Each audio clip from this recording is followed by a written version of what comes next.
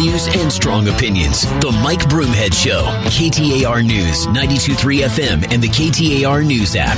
Hey, thanks for being here. A story came out now that former Vice President Pence classified documents in his possession as well, not held in a secure location. So I've had this question from the beginning of these stories breaking, and that is, how often does something like this happen? Was it a unique occurrence with Presidents Trump and President Biden? Now we're finding out about former Vice President Pence. Do we need to be asking Barack Obama and Bill Clinton and George W. Bush and surviving presidents and vice presidents, retired senators, and asking them, what do you have? Go double check. Is this something? And how are documents like this normally handled? And how does something like this happen? Well, we're going to ask an expert. Steve Hooper spent over 30 years with the FBI, has handled for all of his career classified documents. He joins us now. Steve, how does something like this happen, and do you believe it's a very common occurrence? Well, that's a great question, Mike. It probably happens more than we realize, but probably not as much as we think. I think that, part of the problem is volume. And especially at the president and vice president level, they are constantly looking at classified information. And we could do a whole hour on, what classified means and the different levels of, sensitive and secret and top secret SCI and why a SCIF is needed and so forth. But the bottom line is that when they say classified information, it has to be a little more specific than that. Not that secret documents, secret level documents, are not in violation of at least policy, if not the law, by bringing them home. That top secret documents are the ones that become really critical because they're not supposed to leave, and we've talked at length, you and I, about SCIFs, sensitive compartmented information facilities. And they're not supposed to leave a SCIF. They're supposed to, it doesn't matter who it is, you go into the SCIF, it's a secure room. All the documents are kept in there. You can't bring your phone in. You can't bring any electronic devices in. In fact, if you take notes about what you're reading in there, you can't even take the notes out. You can read the documents and then you can leave. But you can't bring anything in there out, including any notes you take. So that's how strict it is with the SCIF. Now, when you get to the president level, and I would say the vice president level as well, it would be understandable that obviously the White House is a SCIF, the Air Force One is probably SCIF level, and then of course many of presidents' residences have either a room or a secure area that meet the qualifications so that if something comes in while they're at their private residence, whether it's Bush in Texas or Biden in Delaware or Trump down in Mar-a-Lago, that they're able to read documents there. But they shouldn't be stored there.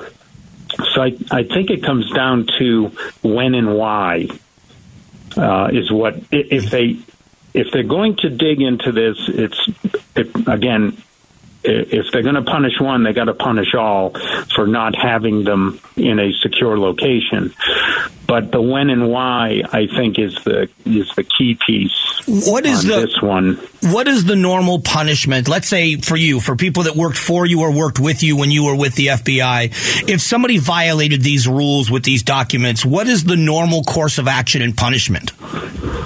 Well, I'll speak for within the FBI, and if it was top secret information, the odds would probably it'd be an internal investigation conducted by the Office of Professional Responsibility. And if you negligently had top secret documents outside of the building and had them at your house, I'm pretty sure you'd probably get fired over it. Do people Go ahead. I'm sorry to interrupt you. Do people lose their clearances for violations like this? Oh yeah. Absolutely. Yeah, I was going to say, if it's within the building and you have violated the SCIF rules within a building, you're potentially going to use your security clearance, and there'll be punishment within. So it depends on what the extreme of the negligence was, the act that you committed. But yeah, you'd be punished in some way, shape, or form, some more serious than others. Now, we understand. I'm going to kind of go back a little bit with a story that broke years ago with the Hillary Clinton and the server, the email, the computer server that she had that was wiped clean, and then documents that were found on Anthony Weiner's computer from his wife, whom Abedin, who worked for Hillary Clinton. There really isn't much of a difference as far as the rules and the laws are between electronic data and physical pieces of paper, is there? No, there isn't. But I always said that when you start talking servers and electronic data, people don't have a strong connection to that. But if there were boxes of paper documents, people would look at it differently. And I think that's what we're seeing now, because these three cases we're dealing with now involve paper documents that were taken to private homes. And when I say the where and when, understand, too, we talk about president and vice president and the ability to review classified intelligence in different places just because of the position they hold.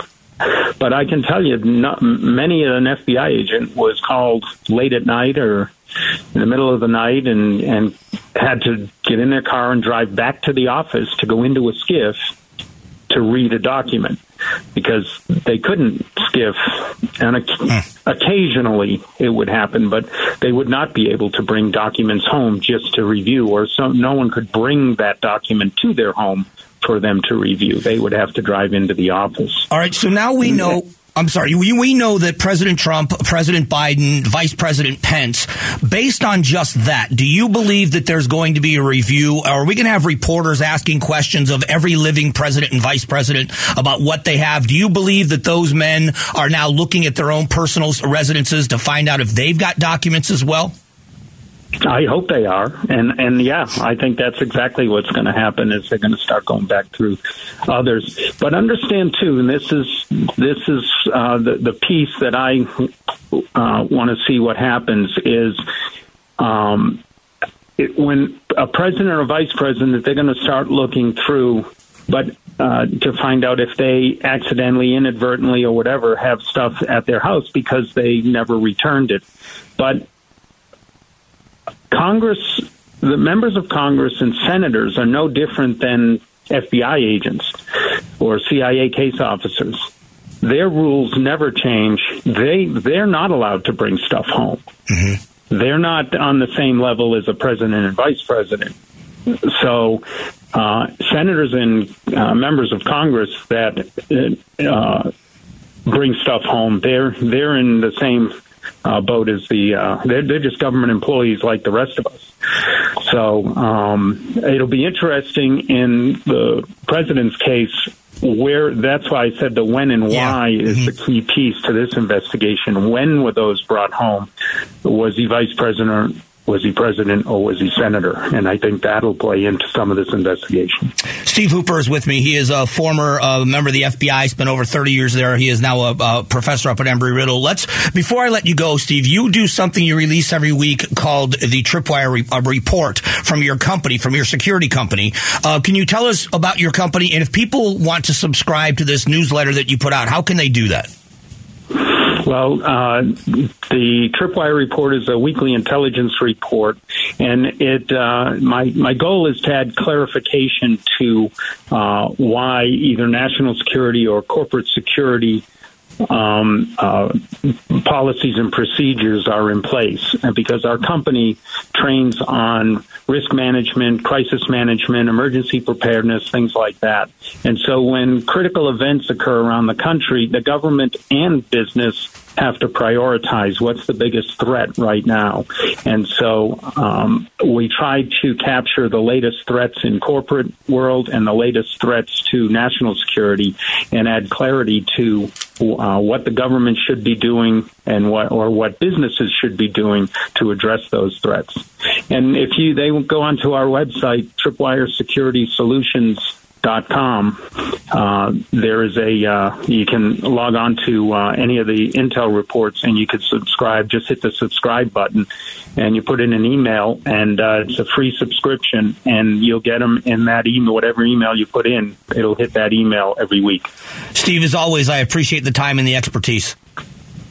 All right, thanks, Mike. All right, that's Steve Hooper, and wealth of information. I do get the newsletter. It comes out every Wednesday. Coming up in a moment, how does cutting taxes increase revenue? We're going to talk about that coming up in just a moment.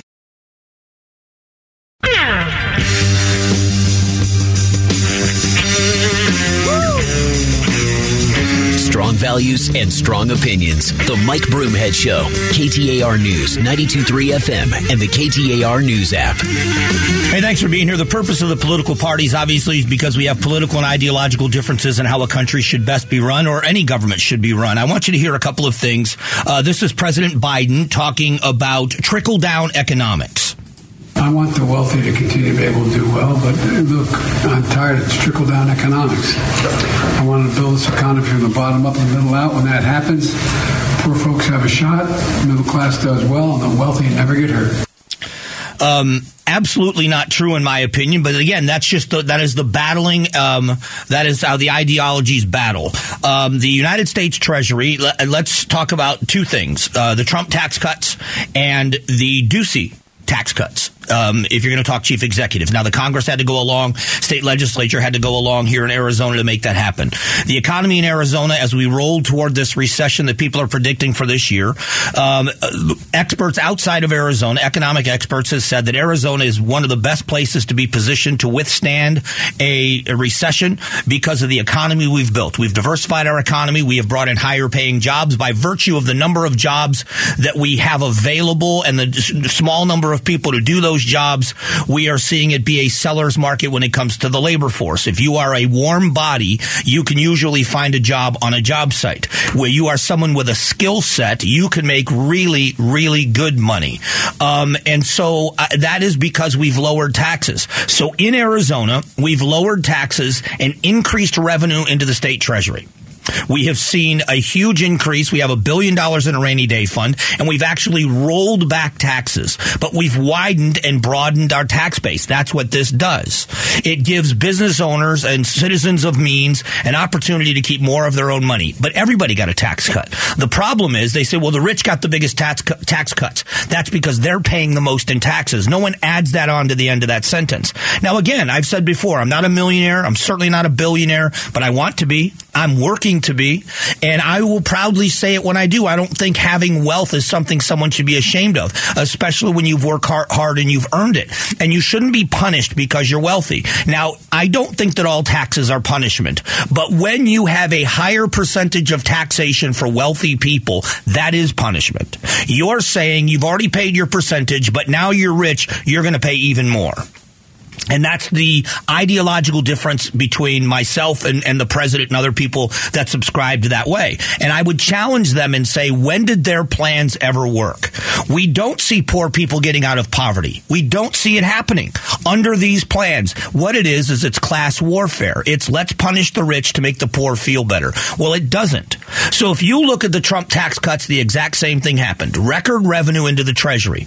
So here's the question. Is the United States spending at a deficit because they have a spending problem or an income problem? Now, I would say to you that we have a spending problem in America. We have record revenue, and it's even happening during the Biden administration, by the way.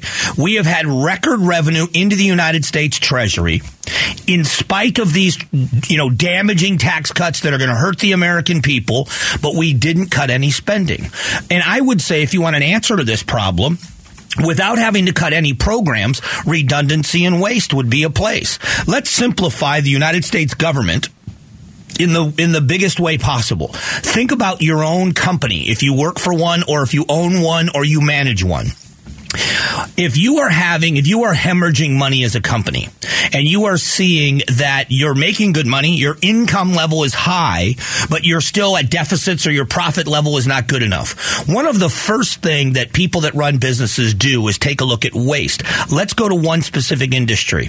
One of the things that is managed very, very well by successful restaurants is food loss and waste. When a cook or a chef makes a mistake, they make the dish wrong, or they buy too much product and it goes bad, they can't use it, they have to throw it out. When a restaurant is firing on all cylinders, whether it's a chain restaurant or it is a family-owned business, is when they have their food waste, they have their waste down to a minimum. There's always going to be some waste. And one of the things those businesses do to make sure that their bottom line is as strong as possible is to reduce waste in every area that they can. Whether it's the number of employees you have on the floor at one time during a time of day when you're not busy, so some people are sent home because you're not busy enough, same within the kitchen, or it's actual food that you prepare. And it's the same thing could happen in our government. I have chronicled story after story after story of absolute government waste. There is another story today about $1.4 billion in fraud in the unemployment program during COVID. It is this kind of waste and fraud and redundancy and loss that happens that make people frustrated. And this is the kind of stuff we could cut to make our deficit smaller and not change one program. But we're not doing any of it. Coming up in a moment, just after 9:30, cartels are using children as human smugglers. We'll talk about it next.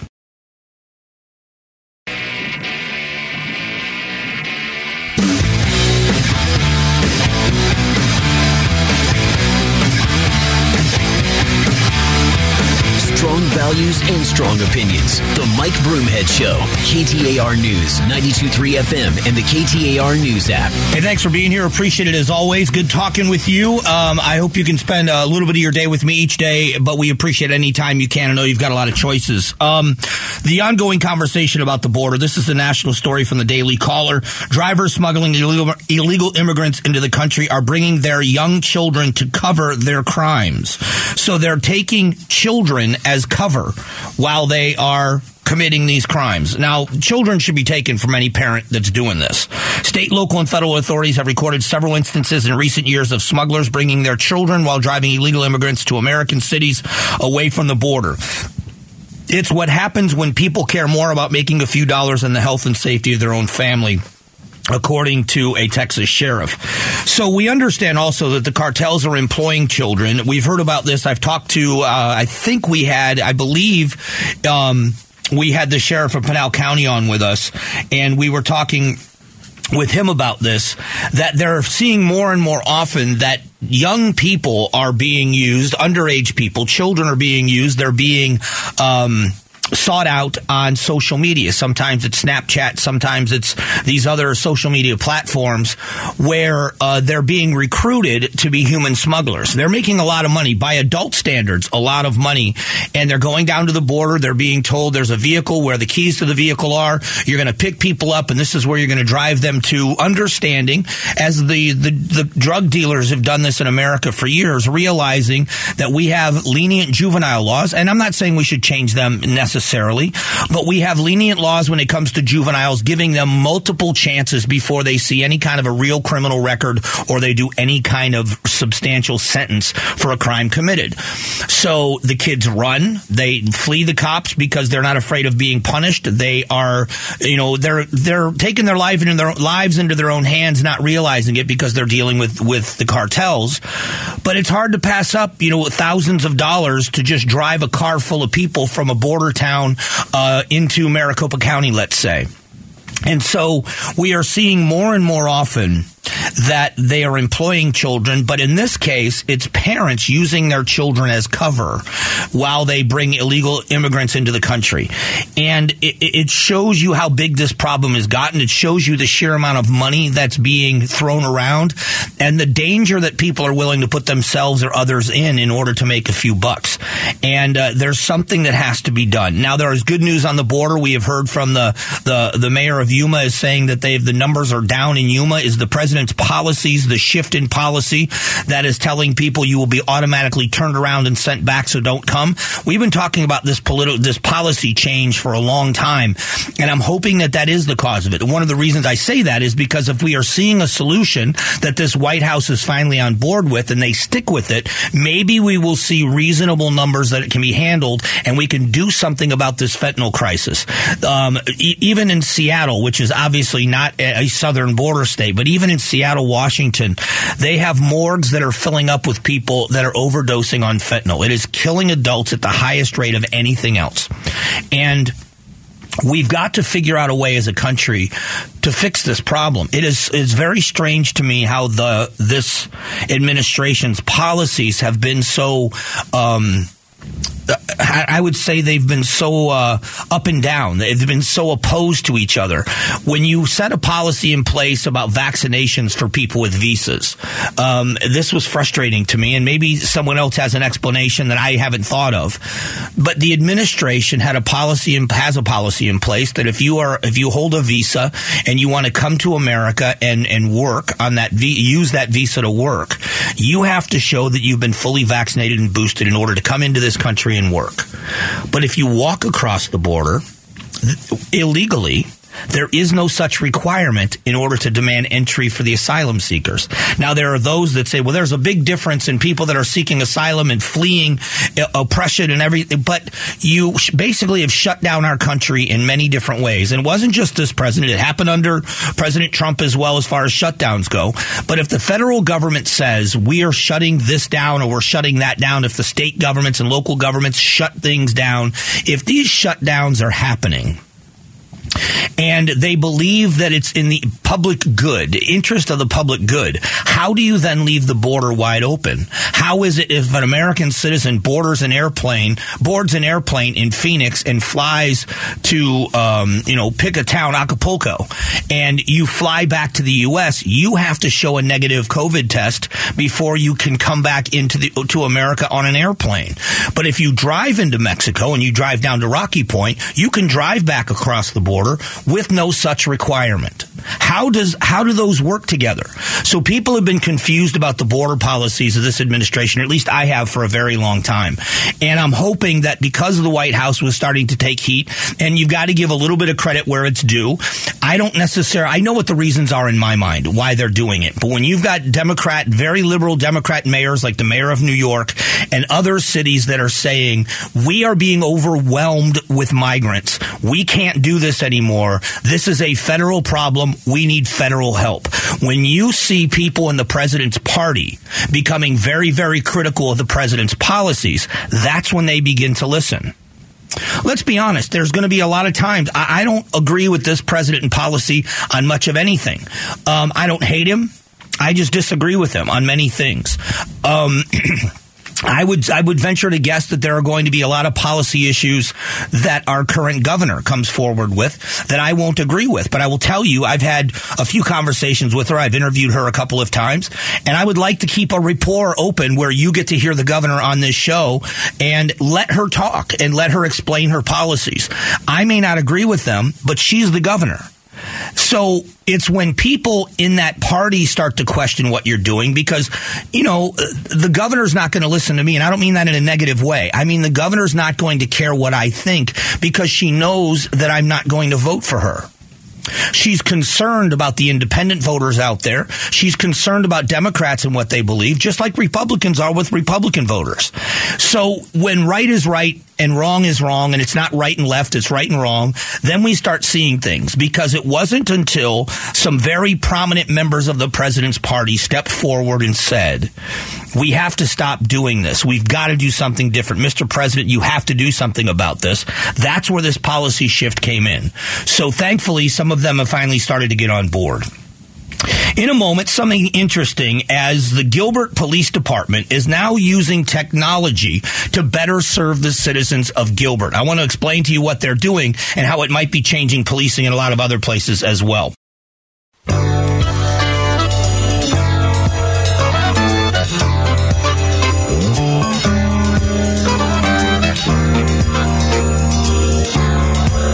strong values and strong opinions. The Mike Broomhead Show. KTAR News, 92.3 FM, and the KTAR News app. Hey, thanks for being here this morning. The golf tournament that is hailed as the People's Open returns to the TPC in Scottsdale. The WM Phoenix Open tees off February 6th. It runs through February 12th. You can head over to the contest page at KTAR.com right now for your chance to win tickets. One lucky winner is going to win greenskeeper passes. Very cool. Gilbert Police is using a new system called Spider Tech. It is a crime reporting system. So with this new system, when callers contact the police department, they receive a text that acknowledges their call. If they request a police officer, they'll receive updates of when the officer will be sent to them. Now, I would imagine that this is through priority 2 calls, maybe not priority 1, and I don't know that for sure. The victims of crime will receive customized updates about their cases. This includes when the case is assigned to a detective and updates as their investigation progresses. This tech will also be available in Spanish to Spanish language speakers as well. It's using technology to better serve the public and to be able to keep in touch without tying up people. And I know it's a frustrating thing if you've been a victim of a crime. Trying to reach a detective to get answers is not necessarily easy all the time because they're busy with so many cases. This gives an automated system away. I just think it's one more way technology is helping. I think it's great. We know that a lot of places do this, and it's very, I make reservations online at a restaurant, and when after we're done the next day or later on that day, I'll get an email saying, how was your experience at this restaurant? They want information and feedback. It's all automated, and it's just one more way that people can get better customer service, especially in something like policing. I bring this up because we're always talking about improvement in public safety and improvement of society. The conversation about the Second Amendment is back again because of mass shootings that have happened. I want you to hear conflicting schools of thought, again, different ideologies. This is Karine Jean-Pierre, the White House press secretary, talking about one of the solutions they believe would be helpful. Last night, Senator Feinstein, alongside Senators Murphy, Blumenthal, and others, reintroduced a federal assault weapons and high-capacity magazine ban and legislation that would raise the minimum purchase age for assault weapons to 21. So you can get a rifle, you can have a shotgun, but you can't get what they call an assault rifle until you're 21. Except you can join the military when you're 18. Oh, but Mike, they're trained. So you're not saying you should be trained before you're 21. You're saying they can't have them. Big difference. So now let's go to the representative from Texas, Morgan Luttrell, talking about the thoughts on this. As someone who defended the freedoms of people overseas and the freedoms of the American public carrying a gun, I'll never blame the weapons system for these atrocious acts that people are committing against these innocent people. And that's absolutely the right attitude. You don't blame the person. You blame, we blame the weapon, not the person, and which should be the other way around. And it's frustrating to me because, yes, I am a defender of the Second Amendment. It's so funny. I've talked about the NRA and how hated the NRA is by the gun control people. And I look at that and I think when I say that there is ignorance in the people that want gun control, I don't mean stupidity. You don't know anything about guns or gun owners. You just see death, you blame it on the gun, and you think if we got rid of the guns, we'd get rid of the death. We all know in our minds, we know that's not true. It's an emotional reaction. I don't want to see any more mass shootings either. But do you realize that the National Rifle Association is the premier training and safety organization when it comes to firearms? Do you realize that without the NRA and the NRA trained people that are out there that are teaching concealed carry classes and teaching people how to appropriately use, maintain, and clean and effectively own firearms, do you have any idea how much work they do in the firearms safety world? They get a bad name because they are a lobby that says we are going to defend the Second Amendment. We believe the Second Amendment protects all the other amendments. And they're not wrong in my mind. But it is so funny to hear the hatred that people have toward an organization that does so much work in the area of safety and training. And it's the big area that their gun control advocates want more of. They want more safety and they want more training. That's what the NRA does. That's what they do. So when I get frustrated with people that are anti-gun, and it's not 100%. There are people out there that do their homework, but they still are anti-gun, and they're in favor of much more strict gun legislation. So it's not always, it's or never. But largely, it is because people don't know anything about firearms, purchasing firearms, owning firearms, or the people that do. They have predisposed ideas of who those people are. And I will tell you that I am not dangerous. I'm armed most of the time. When I'm outside, certainly of my home, I am armed most of the time. And I can promise you, no one's in danger. Unless they're trying to commit a violent crime against me or somebody I care about or whatever. I would argue that the opposite is true, that we are a safer society when the society is armed. We're certainly more polite. But the idea that we're going to make this restriction and that's going to help the problem. No, it isn't. If you look at the vast majority of these shootings that happen, they're called prohibited possessors, and they're already breaking gun laws. Let's go with this assault weapons ban or whatever to young people. Go to, was it Marjorie Stoneman Douglas High School in Florida? That kid that shot up that campus had broken multiple firearms laws. We're talking about major felonies before he ever pulled the trigger. He wasn't supposed to have the gun. He wasn't supposed to conceal the gun. He wasn't supposed to bring the gun on a campus. All three of those are felonies that could have gotten him locked up. He ignored all of those gun laws, including the gun law that says you don't shoot innocent people. But somehow the gun was the problem and not the kid. There was already a law against him having it, and it happened. I want changes, too. I want to see a safer society. Attacking the firearms themselves and access to them by innocent people, by law-abiding citizens, is not going to help the problem. Not even a little. Not even a little. Coming up just after 10 o'clock, Goldman Sachs says that there are 4 places in the country that they believe are going to see an increase in property value, home value, and then a pretty dramatic drop. Yes, Phoenix, Arizona is one of them. We'll talk about it next.